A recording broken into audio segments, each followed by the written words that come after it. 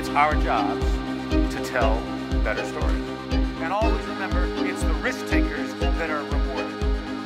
People are sick and tired of being marketed to, and they're sick and tired of being sold. The single biggest story today in sales and marketing is how our customers are buying differently. Hey everyone, and welcome to the Growth Hub podcast brought to you by SaaS marketing agency Advanced B2B. It's your host here, Edward Ford, and today we're joined by a very special guest, Rand Fishkin.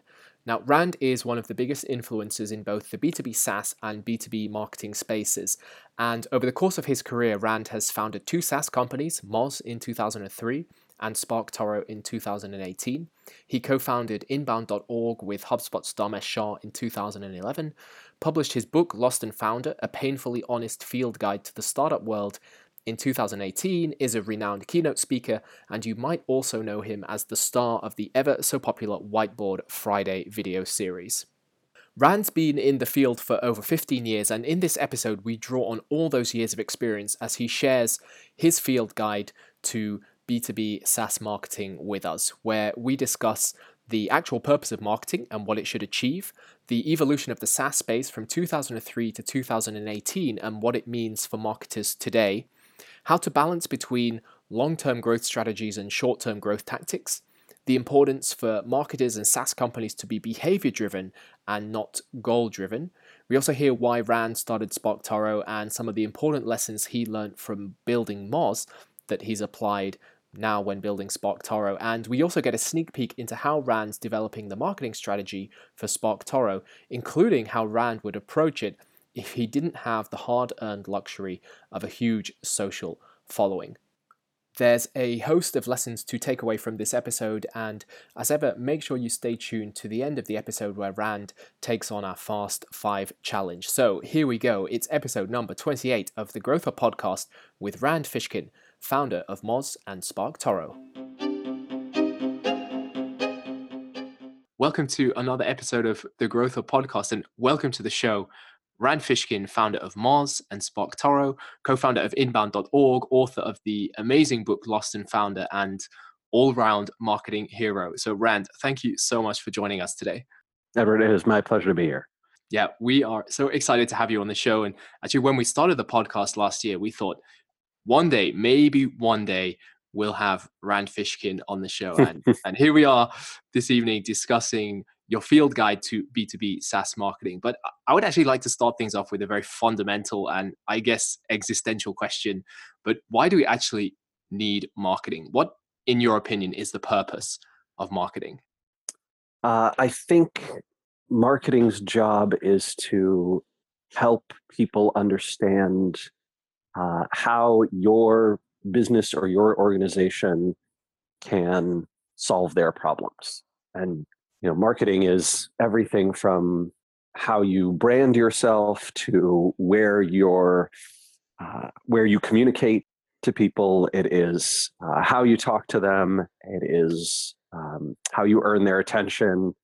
It's obviously includes advertising, although I like breaking out the two most of the time because I think that it can be useful to discuss advertising separately from marketing. But marketing is essential in any sort of world where there aren't 50 people living in a village and one store. Once you have store number 2, you need to do marketing. Yeah, exactly. Now, you've been in SaaS for about 15 years, which is a pretty impressive achievement in itself. But how has the SaaS space changed from when you started Moz or SEO Moz back in 2003 to now in 2018 when you're starting SparkToro? Yeah, I mean, in massive ways. Probably the biggest ones is just that what SaaS means is much, much broader. So in 2003, 2004, software as a service was basically only included the direct sales enterprise model.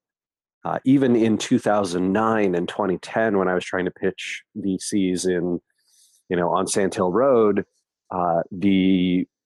they were unfamiliar with and very uncomfortable with Moz's model of self-service, right? Attracting people. We were essentially freemium/free trial. We sort of used both models, and those were very uncomfortable for folks. They thought, I don't think it'll scale, and can this really work? And it sort of took until MailChimp and SurveyMonkey and other businesses like those took off for any investors to have any belief that self-service could work at all. Yeah, and I think now when people think of SaaS, they almost default to that thinking, the self-service direct sales model. And I think another major change is that the SaaS space is so crowded now. So you mentioned there was in a time when there was just one store in the village. Now we have hundreds of stores in the village, and we've all seen Scott Brinker's famous Martech 5000 landscape. But even if you don't operate in the Martech space, we're living in a time of almost infinite competition. So how can marketers help their companies to stand out in a crowded market? I mean, I think that there's numerous ways. So marketing is an option. It is one way that you can stand out, but there are many others. Product is obviously another big one. Strategy is a big one. The niche that you serve, your customers, your people, your customer service, virtually any aspect of the company, and hopefully multiples of them can be, ways that you stand out from the crowd. Yeah.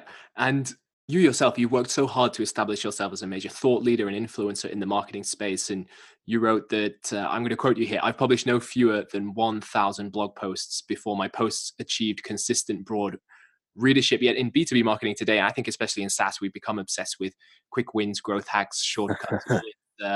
So how important is it for marketers to be patient and actually focus on longer term growth strategies rather than short term tactics? I mean, it a little bit depends on who you are, right? So if if you have raised a venture round and you have a high burn rate, you don't have a lot of options, right? You're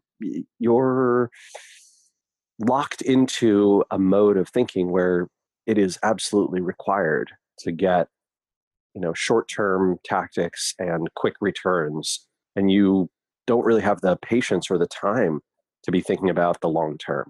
But on the other hand, if you've got, a side project, or you are in an audience building mode and then a product building mode, and you've got time on your hands, or you are a consulting firm and you're moving into SaaS, but you can make some, money with the consulting business, and that sort of puts food on the table in the meantime. Yeah, I think that then it is very wise to have the patience to be able to say, hey, I recognize that we're going to make investments that won't work, and we're going to learn, and then we won't do those anymore. And we're going to make some investments that will work, and we're going to double down on them and get better. And over time, we're going to have something really special. And certain types of techniques work differently. So content marketing, branding, event marketing, I think a lot of tactics in the organic marketing world, like SEO and public relations and PR, earning press, word of mouth, those things take time, right? They build upon each other, but they take a lot of time to show returns versus, advertising, for example, which is sort of dollars in, dollars out model, conversion rate optimization, which if you're doing it right, should show returns pretty quickly. A lot of the, one-off growth hacks, which, to be honest, most of them have been burned to the ground and don't work now. And, you have to be very creative to find new ones. But when you find one that works, you like most growth hacks, Andrew Chen has this great graphic that he calls the law of shitty click-through rates. Yes. And I think growth hacks work pretty much the same way, right? They start working pretty well, and then after people have seen them and they've been, exhausted and adopted by a few companies, the ROI trends to zero pretty quickly. And it's if you're willing to sort of find one hack after another, that can work. There's other problems with hacks, which is usually they are legally and ethically dubious. A lot of people, I think, in the tech space point to, they look at Airbnb and they're like, oh, what a super smart move they had, scraping all the Craigslist listings and then reaching out to the folks. And you're like, yeah, okay, it's smart, but it was also a violation of Craigslist terms of service, a violation of email privacy laws, and pretty ethically suspect as well. So Yeah, yeah, and I think that's always given as the classic example of the ultimate growth hack. That's really where I think the obsession begins. A lot of people refer back to that example, but you did mention content marketing there, and I think that's a big thing that you yourself have invested in personally. And content marketing is, I think, quite challenging for many companies. So, Rand, what, in your opinion, are the components of a good content marketing strategy, especially for B2B SaaS companies today? Yeah, I think you have to have a differentiator. So a reason that you are providing unique value and more value than other people who are producing similar content in the space. I think you need a distribution mechanism or a set of distribution channels that where you have unique advantages. That could be because of the way you're putting out the content. It could be because of customer base you've already built. It could be because of good community you've got. It could be because of, I don't know, personal connections or network or fame that you've achieved. It could be that you have, a particularly powerful way to boost and amplify the reach of your messages on a particular platform. And by platform I mean any form of distribution. So that could be word of mouth, it could be offline, it could be the bulletin boards in the back of the Starbucks, it could be forums, it could be Reddit, it could be Twitter or Instagram or Facebook or Pinterest, or by coming up at the top of Google searches, whatever those distribution mechanisms are for you to earn eyeballs, and then for that content to provide value to people in unique ways so that they remember who you are, learn to know you, like you, trust you. Yeah, I think we can't have a podcast discussion together without talking about SEO. So, is organic traffic acquisition something that should be at the heart of every company's content marketing strategy, or could companies be looking at additional channels outside of that? How important is that nowadays? Organic search is still a big opportunity, but no, I don't think every company should do it. Absolutely not. If you are no good at SEO, don't like SEO, have other channels you'd rather invest in, yeah, don't do it. It's a very competitive, more competitive than it's ever been. The opportunity is not growing as much as it was in the past. I think B2B SaaS is still a place where there's a ton of SEO opportunity in a lot of consumer spaces, places like travel and sports and celebrities and news and those kinds of things. Google has removed a lot of opportunity where they've taken it for themselves. But, a lot of B2B topics, Google's not really interfering as much. That being said, I think that there's a lot of other opportunities that people have, and SEO doesn't have to be the only channel you consider. Yeah, yeah. And one thing I want to ask you now, this was a super interesting topic that you wrote about in Lost and Founder, which was a fantastic book. And that was the difference between being behavior driven versus goal driven. And in general, we seem to be obsessed with achieving goals rather than thinking about how we actually get there. And studies show that when we make it about the work rather than the goal, outcomes improve. So could you elaborate on this and explain what does it mean for marketers and marketing teams in particular? So I think this is true across companies and across organizations, but the fundamental core of the idea is that by saying, I want us to achieve 50,000 visits a month, go, right, get us there, marketing team. You tend to have a worse outcome than if you say, hey, we see that video content is working well for us. Marketing team, I want you to invest in improving the quality and the traction that each video we produce every week, or whatever it is, 2 a week, 1 a day, whatever. I want you to invest in improving those, and the behavior should be, we get that video out on time every time. Each one is better than the last one. Go. And it tends to be the case that you improve the outcome. You get to that goal faster by investing in the behavior rather than just marking the goal. And I think this is what great managers and great CEOs do, is they sort of find and recognize things that are working, and then they invest in those behaviors. They invest in the behaviors of their people. They invest in their own behaviors, and then they see extraordinary results, rather than saying, okay, everybody go get extraordinary results. Yeah, I think this is super interesting. I totally know the situation where marketers are like, okay, we need 500 leads per month. Let's go. Let's try and figure it out. But I know you're a big American football and Green Bay Packers fan. And this actually reminds me a lot of the former NFL coach Bill Walsh's book on leadership, The Score Takes Care of Itself. And he pretty much said to his team, the San Francisco 49ers, that if we focus on the process, then the results will come. So his team, they focused on the work and behavior, i.e. executing football plays, and not the goal, i.e. scoring more than their opponent. And they ended up winning a bunch of Super Bowls in the 80s by taking this mindset. So I think that's actually a very good book to read as a follow-up if anyone's interested in learning more about this. I'm not sure if you've read that book yourself. No, I haven't. Yeah. Okay. You'll have to add it to your list. It's super good, and it resonated very strongly with what you spoke about there.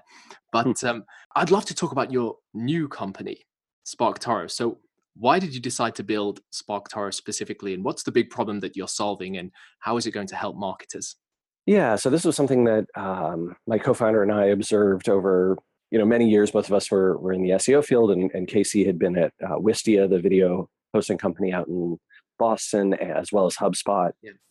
And what we saw was, a consistent problem that marketers face is that we regularly have to do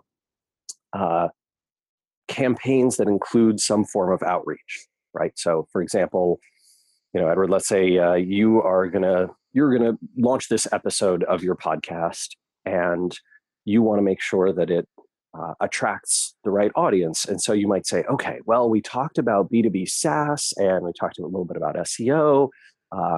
We talked about Rand Fishkin, we talked about Moz and SparkToro. So let me go find the people who are interested in those topics, and then figure out what are the publications and people and accounts that those people pay attention to. Because if I can get amplification from the sources of influence to that group, I know that I'll reach them, and I'll be likely to have them come and listen to the podcast. How do you do that? I mean, this is the most fundamental thing in marketing, right? Like every time we do it, we launch anything. Every time we launch a blog post or a new product or a new campaign, or try and reach a new audience in a new city, whatever it is. What do? I did this with my book. My publisher sent me a list. They said, hey, tell us give us 150 people that you want us to send a copy of an early copy of your book to, with a handwritten note, asking them to read and, take a photo with themselves of the book and amplify it. And I sort of went, I guess I'll look for people who follow me and like me, who have lots of followers on Twitter. That was sort of my fingers crossed. I hope that process works. I don't know if it did. I to be honest, I don't think. I mean, that's not a very smart process. In an ideal world, what I do is I go to a search engine that gave me audience intelligence data, and I type in entrepreneurs, founders, startups, basically those three words. I look for people who are interested in those things, and I'd hope that I could get it. What I could get returned was, all right, yeah, there's 10 million of those people. Here are the 150 publications and people and podcasts and YouTube channels and all that sort of stuff that those 150 people listen to, pay attention to, read, follow. Great, there's my list. But nothing like that exists. You can't do it. You have to do it totally manually, right? I mean, the best way to do it is go find a sample set of 1,000 of those people and steal their phones and look at all the things that they follow and browse, right? But even that's impossible. So Casey and I sort of realized that through big data and through sampling, this is possible, right? Essentially, you can figure out, you can create this idea of profiles with biographical, psychographical data attached to them across the web, and then pull, a sample set of those profiles, pull a few thousand of those profiles, and look at the websites that they share the most and link to the most, look at the accounts that they follow across social media the most, look at what they tweet about or what they post about on their Reddit account, or which YouTube channels they've subscribed to, or all those kinds of things, right? This data, enough of this data is public enough, and there are enough people who've made it public that if you crawl and index all that data in the right way, you can solve this problem. And so that's essentially what we're building, is a search engine for audience intelligence.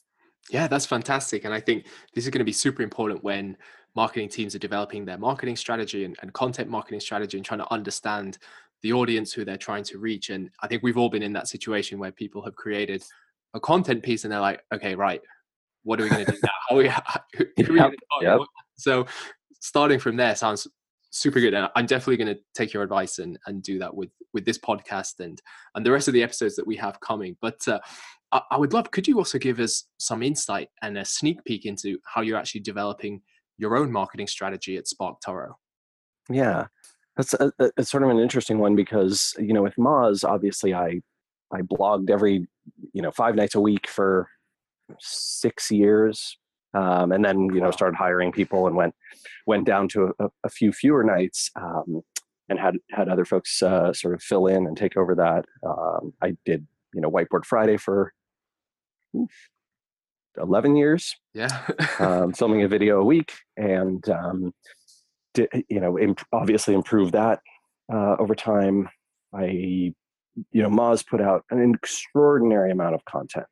To be honest, I don't think the business or the software ever caught up to the popularity of Moz's content. And to be honest, I'm proud of it. I mean, I think that what Moz produced while I was there was, content that helped millions of people every month to learn SEO and do SEO better. And that, I think that made a big difference in a lot of people's lives and helped them in their careers, and that's awesome.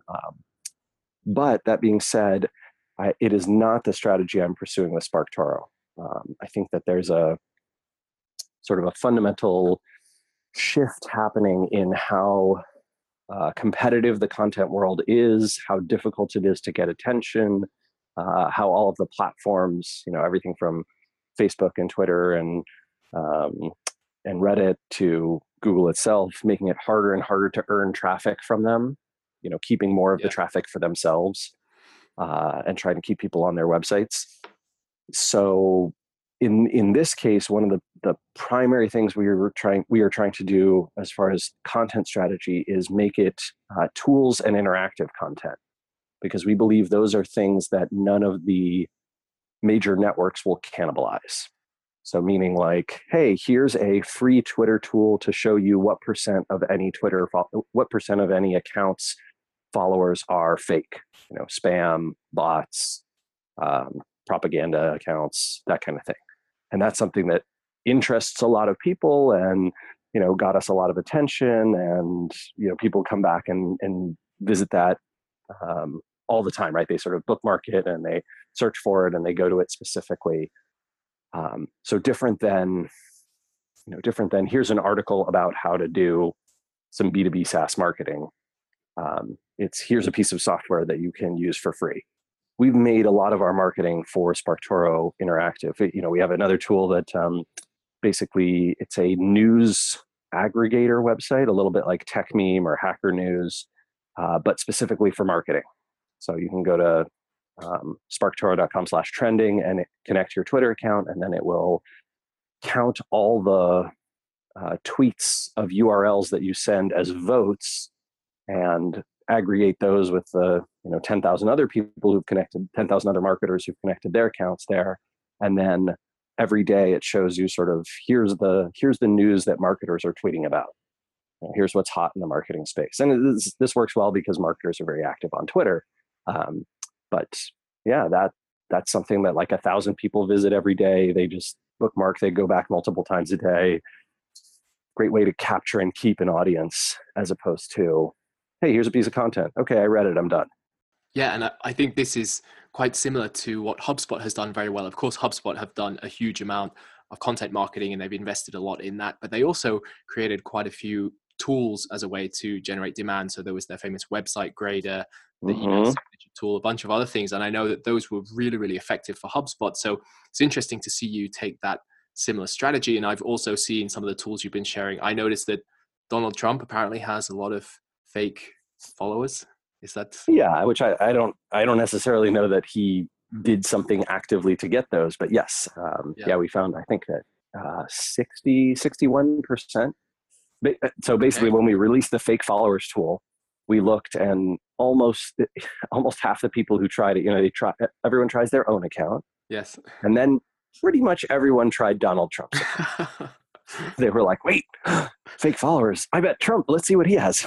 And so we basically ran an analysis over all of his followers instead of just a sample, which is what we normally do with the tool. And it was extremely high. Yeah, we could definitely go into politics, but let's not do that. I'm sure Trump would probably just shake that off as fake news. But I'm going to ask actually a hypothetical question. Since you went into SparkToro with a huge audience of marketers from all the amazing work that you have done at Moz, so if you were starting SparkToro without that hard-earned luxury, how would you approach marketing, and what strategy would you take to grow the business from scratch? Would it actually be different from the approach you took? Yeah, I think it almost certainly would. I think I would first try to understand a lot more about my audience and build up a network. Inside that, I might be, I don't know, a more heavy blogger and potentially a consultant for a little while before I tried to do it, because I think there's just a huge amount of value in knowing your market and having a lot of connections in that space before you try and build a business in it. Yeah. And in the book Lost and Founder, coming back to that, you shared so much valuable advice on not just marketing, but how to build a company. If you've mentioned some lessons that you've learned already that you've applied to SparkToro, and a slightly different approach you took, especially when it comes to the content marketing strategy and the overall marketing strategy. But what were some of the big learnings that you took from your time at Moz when you built that company that you've now applied when starting SparkToro? I mean, a lot of it is very different. I think maybe this is me just wanting to experiment or just wanting to build a different kind of business or do things differently.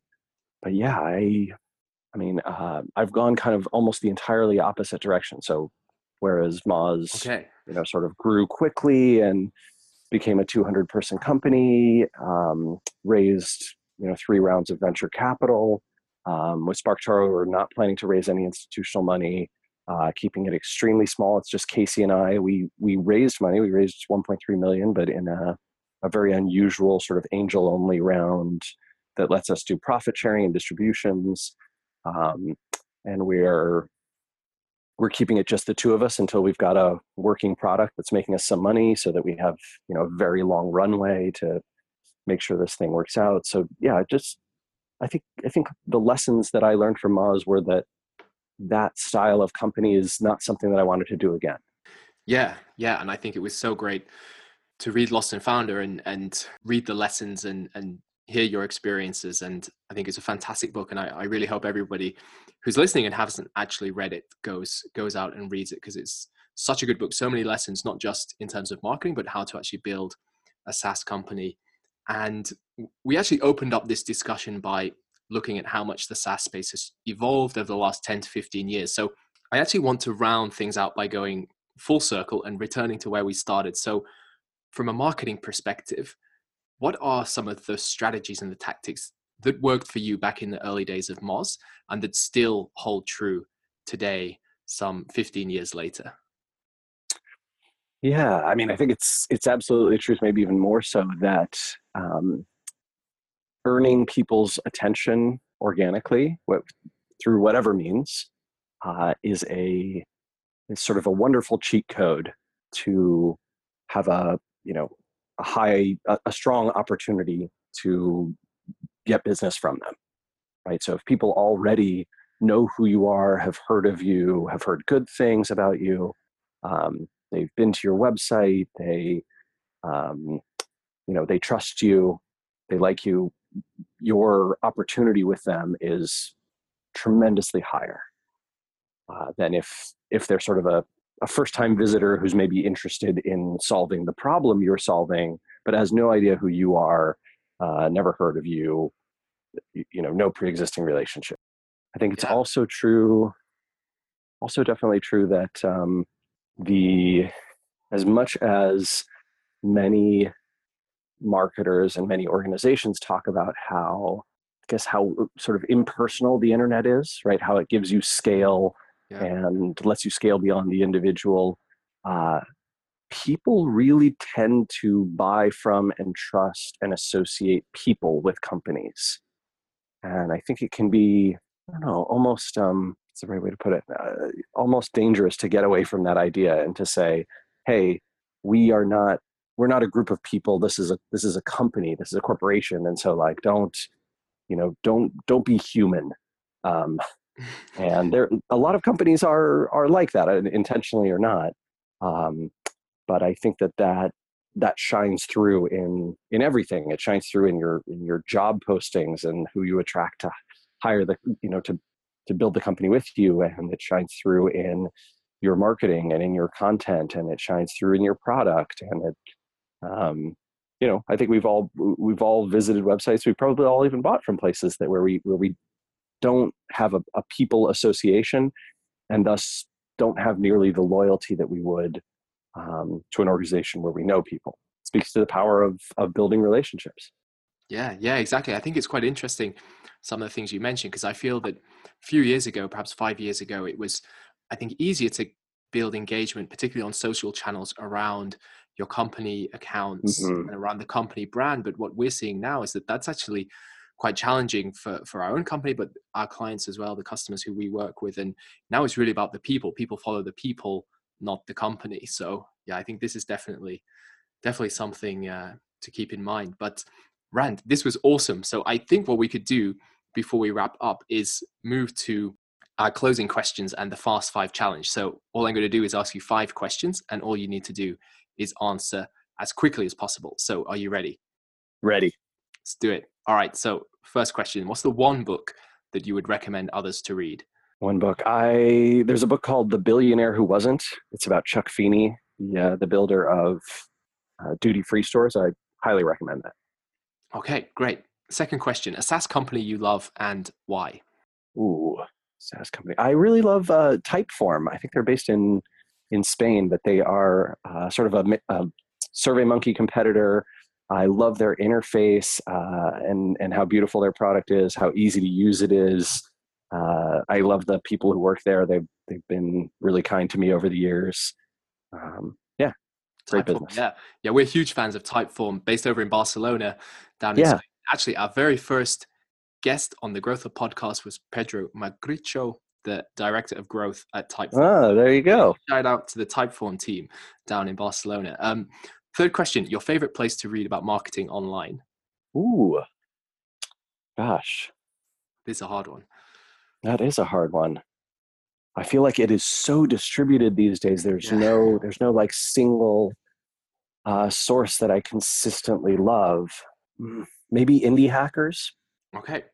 Yeah, Cool. indiehackers.com has a great community of, sort of company builders, but a lot of people trying to do early stage marketing, and it's pretty awesome to see what they're up to.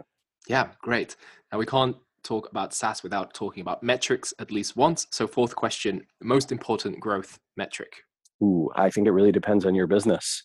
For Moz, for example, it's growth rate. For SparkToro, I think it's going to be profit. Okay, perfect. And fifth and final question, what would be your one piece of advice for fellow SaaS marketers? I would say you don't have to, if there's an existing orthodoxy, everybody doing things one way, a best practice, you don't have to follow that. You can find your own way, and oftentimes that is even better than the best practice. That's not true of all forms of marketing, but many times, especially in the strategic approach to how you do marketing, finding your unique niche, your unique way of going about it is a big win. Yes, totally agree. Love it. Well, perfect. Rand, I have to say a massive, massive thank you for joining us on the Growth Hub podcast. It's been a true pleasure having you on the show. It was a pleasure being here. Thank you for having me. That was Rand Fishkin on his field guide to B2B SaaS marketing, and you can follow Rand and give him a shout out on Twitter at RandFish. And what I'd also love for you to do is tweet out to Rand and I at RandFish and at Nordic Edward and let us know what you thought of the episode. If you have any other thoughts or feedback, then of course you can always reach out to me on LinkedIn or via email at edward@advancedb2b.fi. So thank you so much for listening to the Growth Hub podcast brought to you by Advanced B2B. And this is your host, Edward Ford, signing off. And make sure you check out advancedb2b.com for more content and resources on everything B2B SaaS growth. It's our jobs to tell better stories. And always remember, it's the risk takers that are rewarded. People are sick and tired of being marketed to, and they're sick and tired of being sold. The single biggest story today in sales and marketing is how our customers are